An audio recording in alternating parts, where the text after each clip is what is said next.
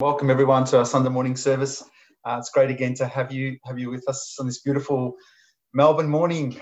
I was reflecting as the songs were being sung today that the image of a boat that's been wanting to just stay in the same position, and rather than the boat drifting off, the idea of a boat throwing in the anchor into the water, and the idea of the anchor, the purpose of the anchor, is to be able to stabilize that boat or not allow that boat to drift off, and so keep that boat in the position that it's meant to be. And I was thinking about life in itself, and how at the end of the day, that anchor in our life and everything that is about life revolves around the Lord Jesus Christ, doesn't it? And all the religions out there, and all the philosophies out there, and all the thinking out there, at the end of the day, God's big story, God's narrative from the beginning of time right to the end of time is about one person.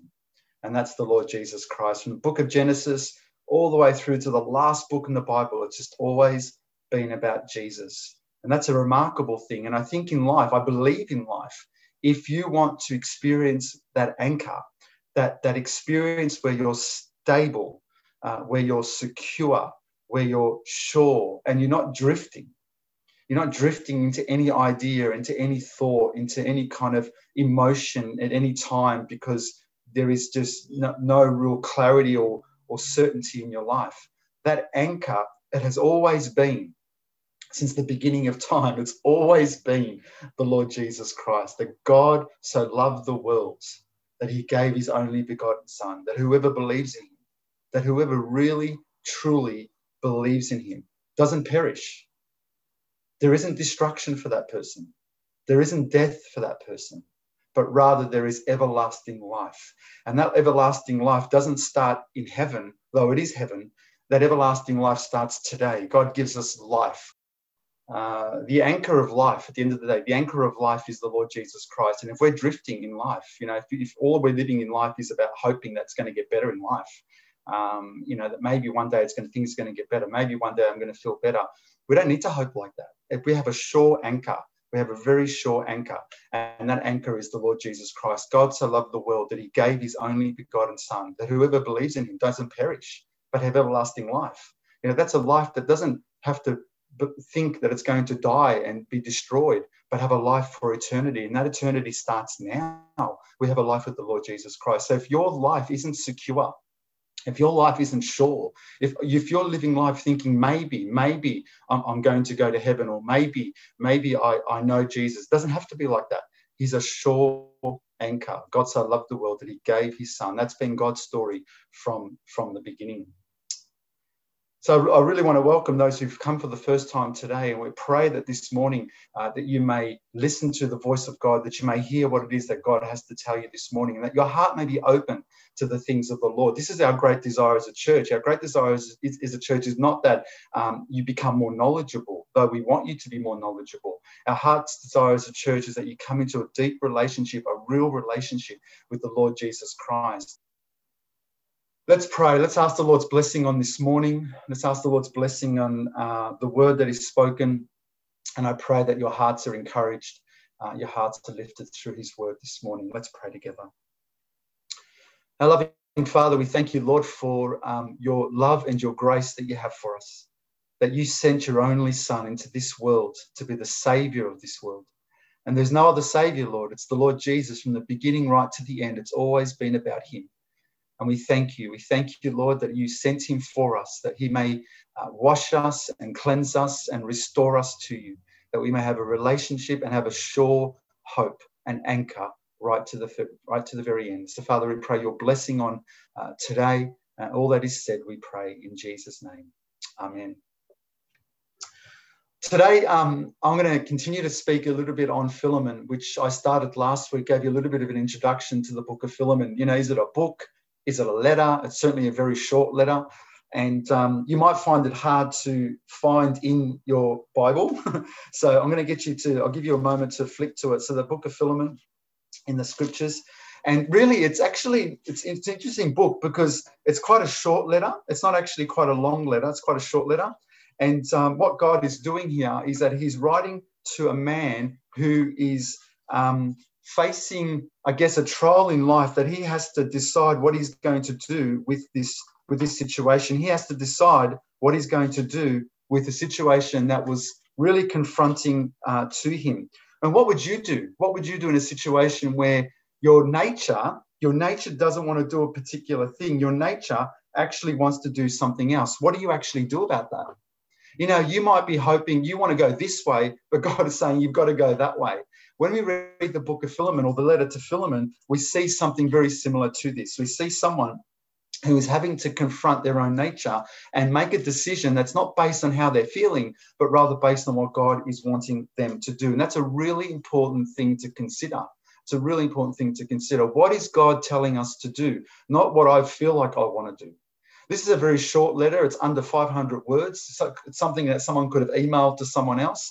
But it's a beautiful letter that helps us to understand a little bit about what God is telling us to do when we perhaps feel like doing something a little bit differently. It talks about a man that's being afflicted, yet he's still serving. That's the Apostle Paul. Yeah, he's afflicted, he's in prison, but he's still serving. His vision, his mind, his heart is on other things other than just his circumstances. He could have sat in prison, the Apostle Paul, and he could have thought to himself, woe is me.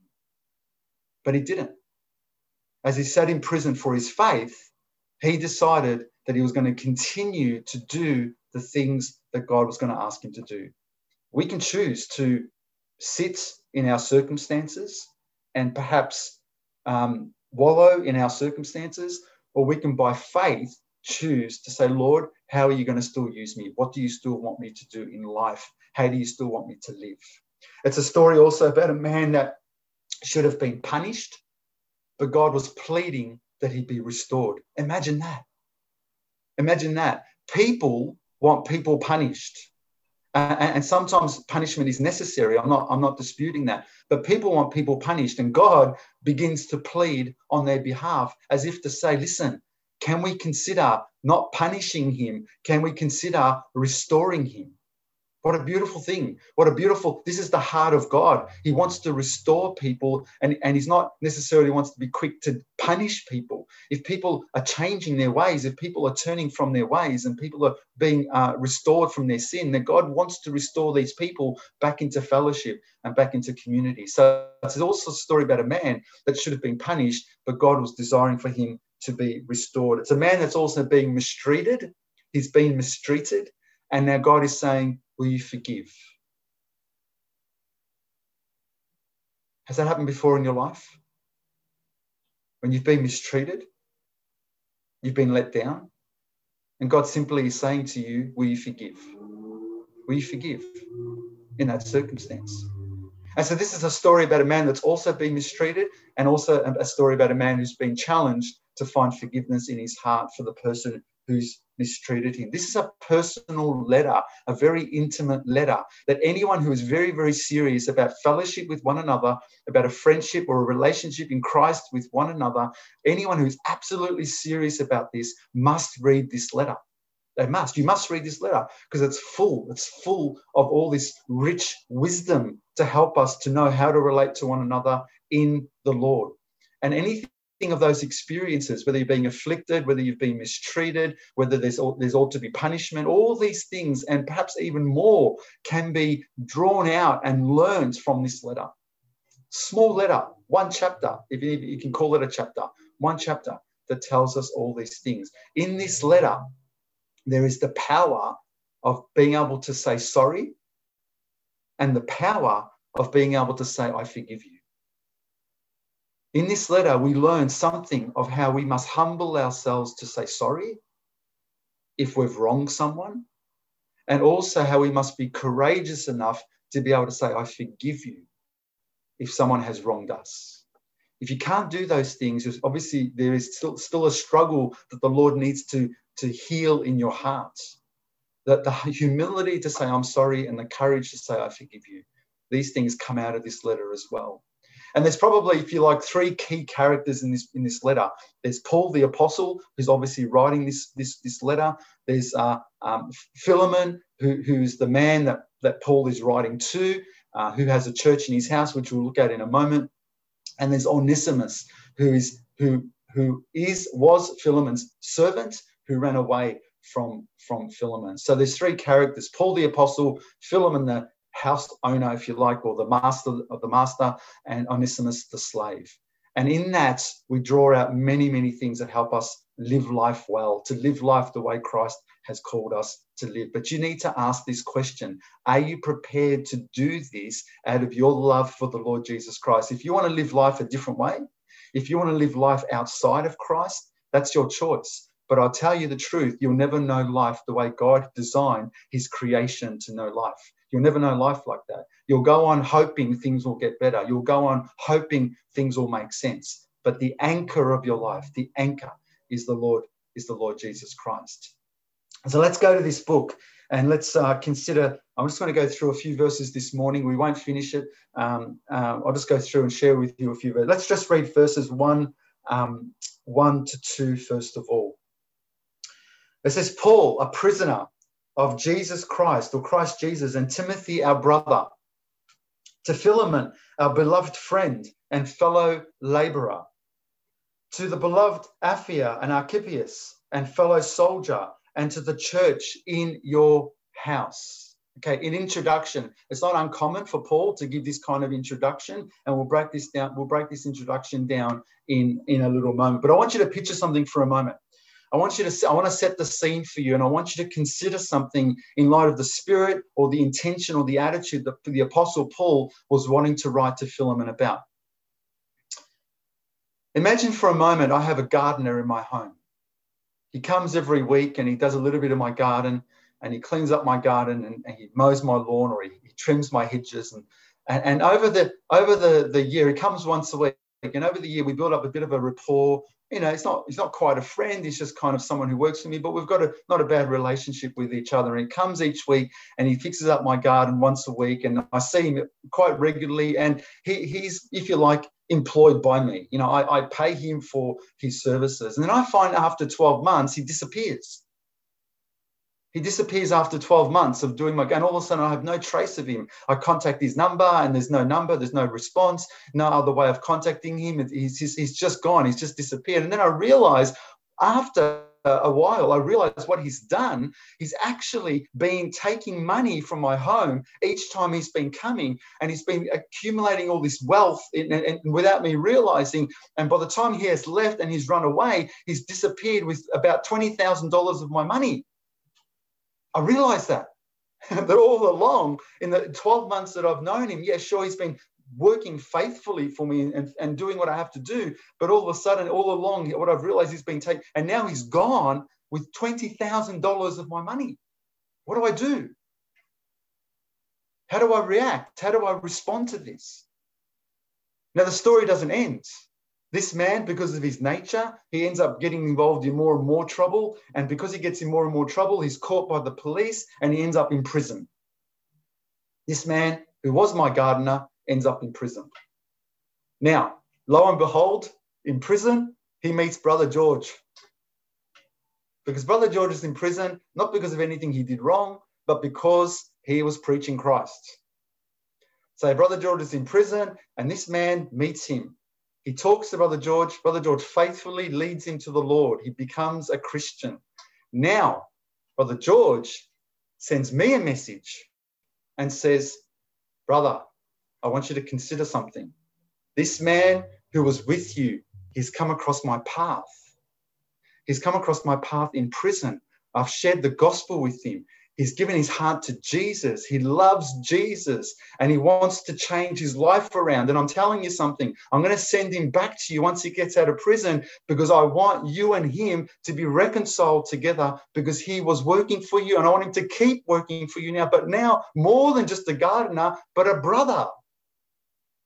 What do I do? And then Brother George says in his letter, you know that $20,000 that he owes you? Just put it on my account. And if you want me to pay it, I'll pay that money. What do I do? Do I take the money? Do I don't take the money? Do I bring this man back? What do I say? I'm being guided by a trusted Christian to do something that seems unreasonable in this world, that seems bizarre in this world to do. Now, that's what that illustration is, just a touch. It's just a touch of what the intensity that Philemon would have experienced in the days where his own slave runs away. And we hear that perhaps he also stole from him. And now the Apostle Paul is saying, rather than punishing him, which could have happened in those days, I want you to take him back no longer just as a servant, but now as a brother. And the Apostle Paul tells Philemon the same thing. If he owes you anything, put it to my account. These are the challenges that Philemon would have experienced, a little bit like the illustration I just gave you. But nonetheless, there is something that goes deep in our heart that has to deal and wrestle with what we consider to be justice and what God considers to be restoration.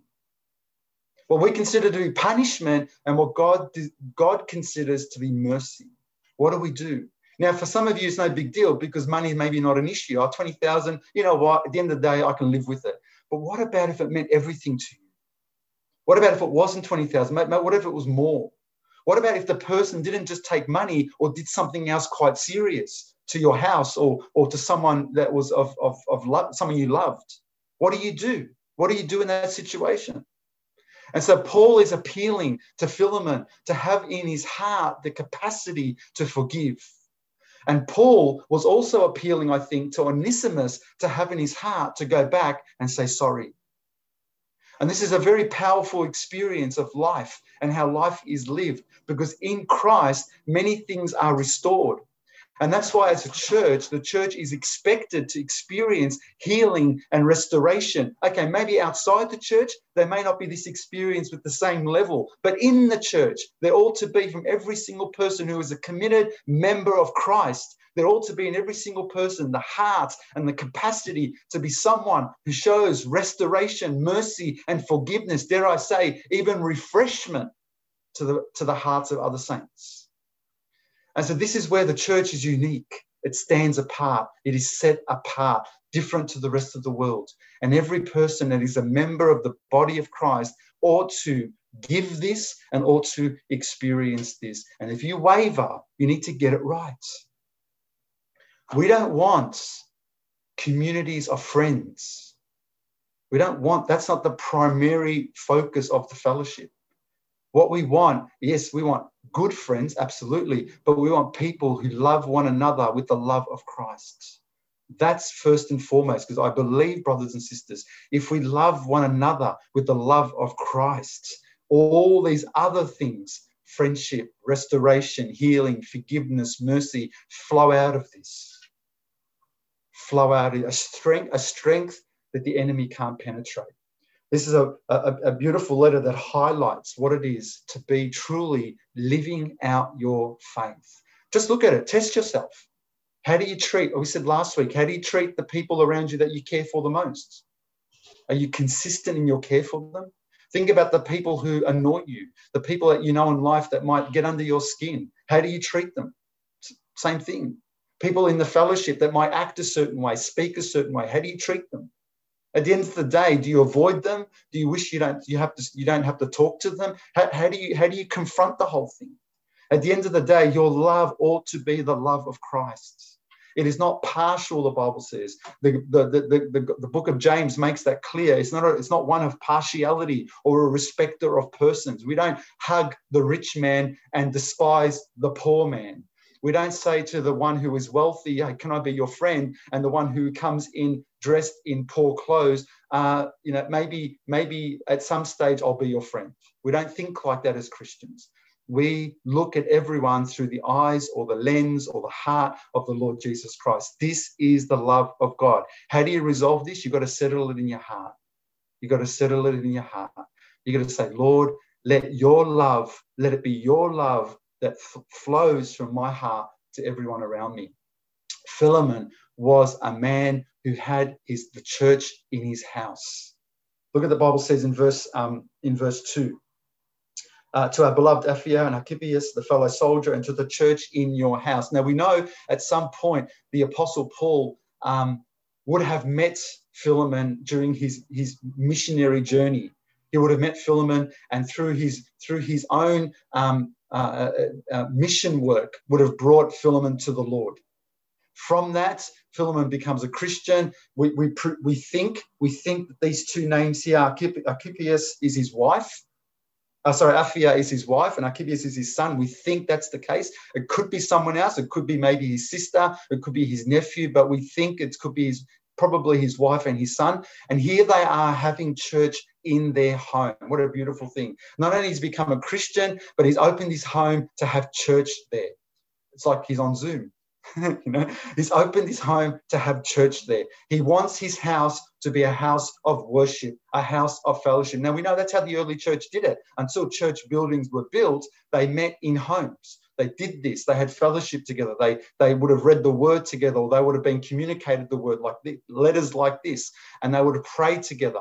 And so here they were meeting together in the house of Philemon. Boy, it looks like a man of reputation. It looks like a man of character. It looks like a man of faith.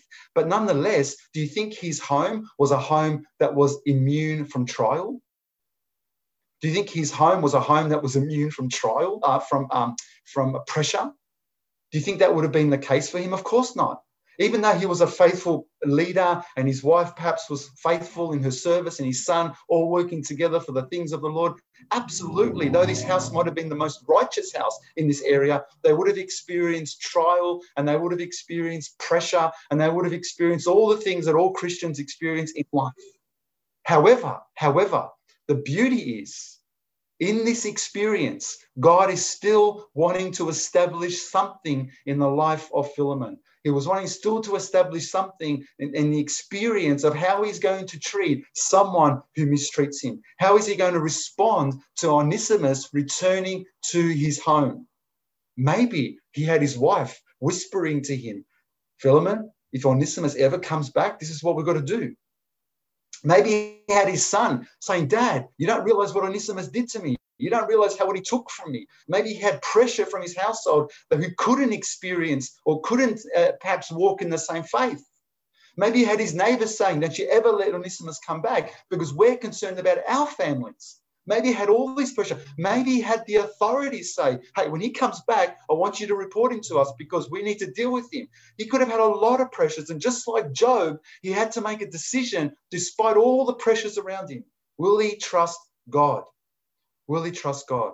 Now, for Onesimus was a little bit different because he had to go with the letter in his hand. He couldn't have had Paul have emailed Philemon and pre-warned him before he comes. So in some ways, he had to walk that journey in faith, believing that when he got there, Philemon was going to read the letter and respond to the Apostle Paul. This is, if you like, a walk of faith. There is no guarantee here. There is no certainty here. And so this is a walk of faith, but Paul appeals to many things. And he reflects here a beautiful thing. This is the church in action. They are meeting in the home and Paul refers to them in a certain way. There's a beautiful definitions here of what Christians are. Listen to this. Paul, the prisoner of Jesus Christ. Why did he say that? Because most likely he's in prison writing this letter to Philemon. Yes, there are times when the Christian, because of circumstances in life and because of how the world sees things, will be afflicted because of their faith. Okay, maybe it's not prison. For some it is. Particularly around the world, sadly. There are people who are still being imprisoned and afflicted physically for their faith. But maybe in our world, in our country today, in this state, maybe it's not imprisonment, maybe it's something else. But certainly there is affliction, there is suffering that occurs because you decide to follow Jesus. Listen, if you never experience suffering for your faith, I'd question your faith. You think, oh, what do you mean by that? I have to suffer. I have to go out and get suffered and then suffer. No, listen. The Bible says he who lives godly will suffer persecution. I'm not talking about imprisonment. I'm not talking about necessarily going and being killed or something like that. I'm talking about when you stand up for Jesus, there is going to be at times an uncomfortability or a difficulty that's going to result, and that's going to cause an element of suffering because you do not compromise your faith. That's not arrogance. That's not being particularly difficult because you're a difficult person. That's just because you are not compromising your faith. And so there is an element of this. But Paul, he writes, I'm a prisoner. I'm in this place because I love Jesus. Wow. This is what we experience in life. We don't run from affliction. We don't run when things get tough. We don't run when we want to avoid our problems and what people think of us. Remember the seed that fell among the stones? It was shallow. The earth was shallow, Jesus said. And so when persecution arose, the plant withered because there was no depth of ground. You need to get deep in Jesus. You need to deepen your fellowship with Christ. You need to deepen your love for him. And you need to nourish yourself in the things of the Lord and to be abiding in him. So when persecution arises, and boy, we don't know what persecution may still come on this earth, that when persecution arises, your faith is immovable. It's solid. It's strong. Even if the world comes against you, even if the governments come against you, there needs to be a solid faith. We don't know. All we know is that Jesus is Lord and we want to keep being faithful to his word. Paul, he sees as a prisoner. And he talks about Philemon then as a beloved friend. Isn't it love it? Beloved friends and fellow worker. You know, Philemon, he's appealing to Philemon. Let me describe to you who you are to me. You are beloved. This word beloved comes from the word agape, which is basically a sacrificial or a divine love, a love that God initiates, a love that God imparts into the hearts of his people, the love that Jesus demonstrated on the cross. He says, Philemon, you are my beloved. You are my divinely loved friend. You are the one I sacrifice for. You are the one I have given my life up for. Philemon, you are this kind of friend to me. And you are my fellow worker. Isn't that what a beautiful description as the church? This is a beautiful description of the church in action. This is the church alive. This is a church stimulated by the Holy Spirit. A church that looks at one another and says, you are beloved. Not you are loved because you make me feel good. But you are beloved. You are sacrificially loved. I love you because I love you with the love of Christ. I don't love you because somehow I feel nice when I'm with you. That's not the primary reason for my love. I love you because Christ loves you. And boy, what the strength of a fellowship if we all love in this way. Imagine just loving one another based on how we make each other feel. Every month you make 10 new friends. But we love because Christ loved us. This is the love. And he says, and you're my laborer, my fellow worker. And you know, when I look around the church today, I think of people who are so invested in the church, and you know who you are. I don't need to mention your names. The people who are so invested in making this church operate for the glory of God, everything from the seen to the unseen, everything from the children to adults, everything from the kitchen to the background on Zoom. You know who you are. Everyone that invests in the fellowship, we consider you fellow laborers. What laborers, volunteers, people who give their heart for the kingdom of God. You know what? I'll tell you the truth. If you're a Christian, you need to come before the Lord and say, Lord, tell me, Lord, speak to me, Lord. How is it that I can continue to be a laborer for you? What is it, Lord God, that you want me to do? This is the church active, the church active that loves one another, the church active that is a laborer with one another. And Paul appeals to Philemon. He says, Philemon, I love you, and I love working with you. How beautiful is that? And he's about to tell him, as my fellow laborer that's loved, I want to tell you something really important, and I want to tell you something very intimate. I've got a very big task for you that I want you to listen very closely. He mentions perhaps, we presume, his wife and his son. And he mentions perhaps, and he also mentions the church in his house. Let's look at verse 3. Grace to you and peace from God our Father and the Lord Jesus Christ. Verse 4. I thank my God, making mention of you always in my prayers, hearing of your faith, which you have toward the Lord Jesus and toward all the saints. The one thing that Philemon here, that's very, very obvious for him, is that his faith was demonstrated in how he lived. Yeah, his faith wasn't a behind doors. His faith wasn't something that you had to kind of look carefully. yes, I see his faith. It wasn't like that. That somehow, there was a kind of, an unveiling of his faith in some ways. It was just evident. He lived life. He went off to the shops. You saw his faith. He was going through a difficult time. You saw his faith. This is how I read Philemon. Yeah, he's having dinner with his family. His faith is evident. He's having church in his house. His faith is evident. It's not broken apart. Sunday morning, whoa, best Christian in the world. Monday, oh, I'm not sure about him being Christian anymore. That's not how his faith worked. And that's not how our faith works today. Our faith is evident wherever we are and whatever we're going through. This is the faith of a Christian. And so what Paul is saying here is that I thank my God, I make mention with you always in prayers, and I hear of your love and faith that you have toward all the saints.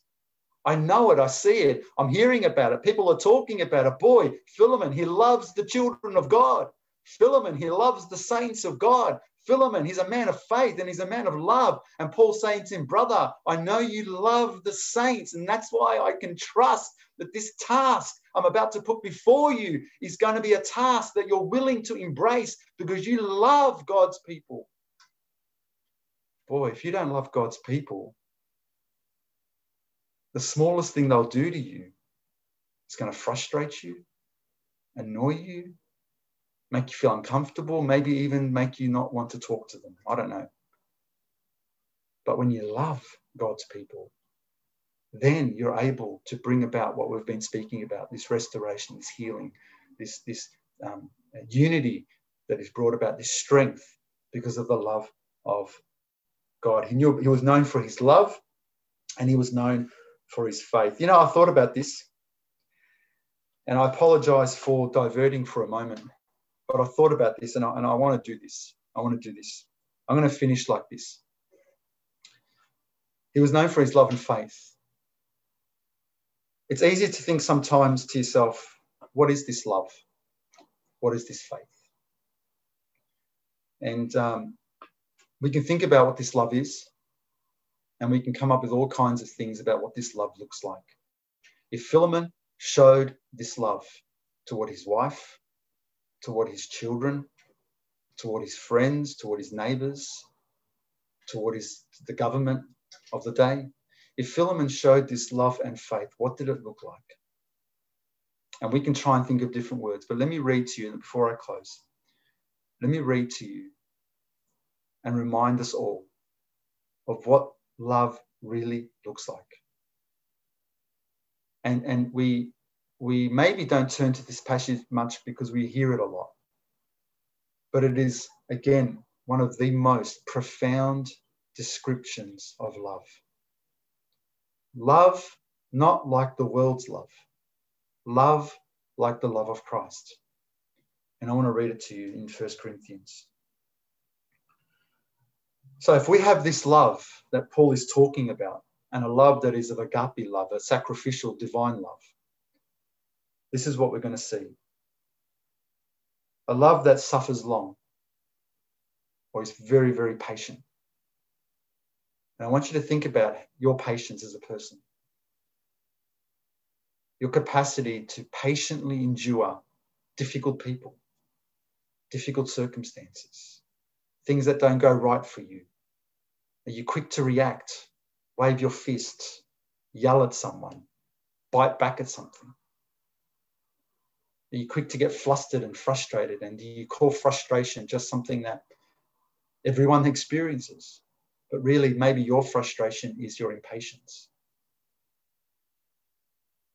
This is the love that suffers long, looks at the person patiently and considers, what are they going through to act like this? What are they experiencing maybe to act like the way they're acting? Love is patient. Love doesn't compromise, but love is patient. Love perhaps wants to wait and see, is there more to the story before I say something? Is there more to this person's experience before I give them counsel or advice? Because love is patient.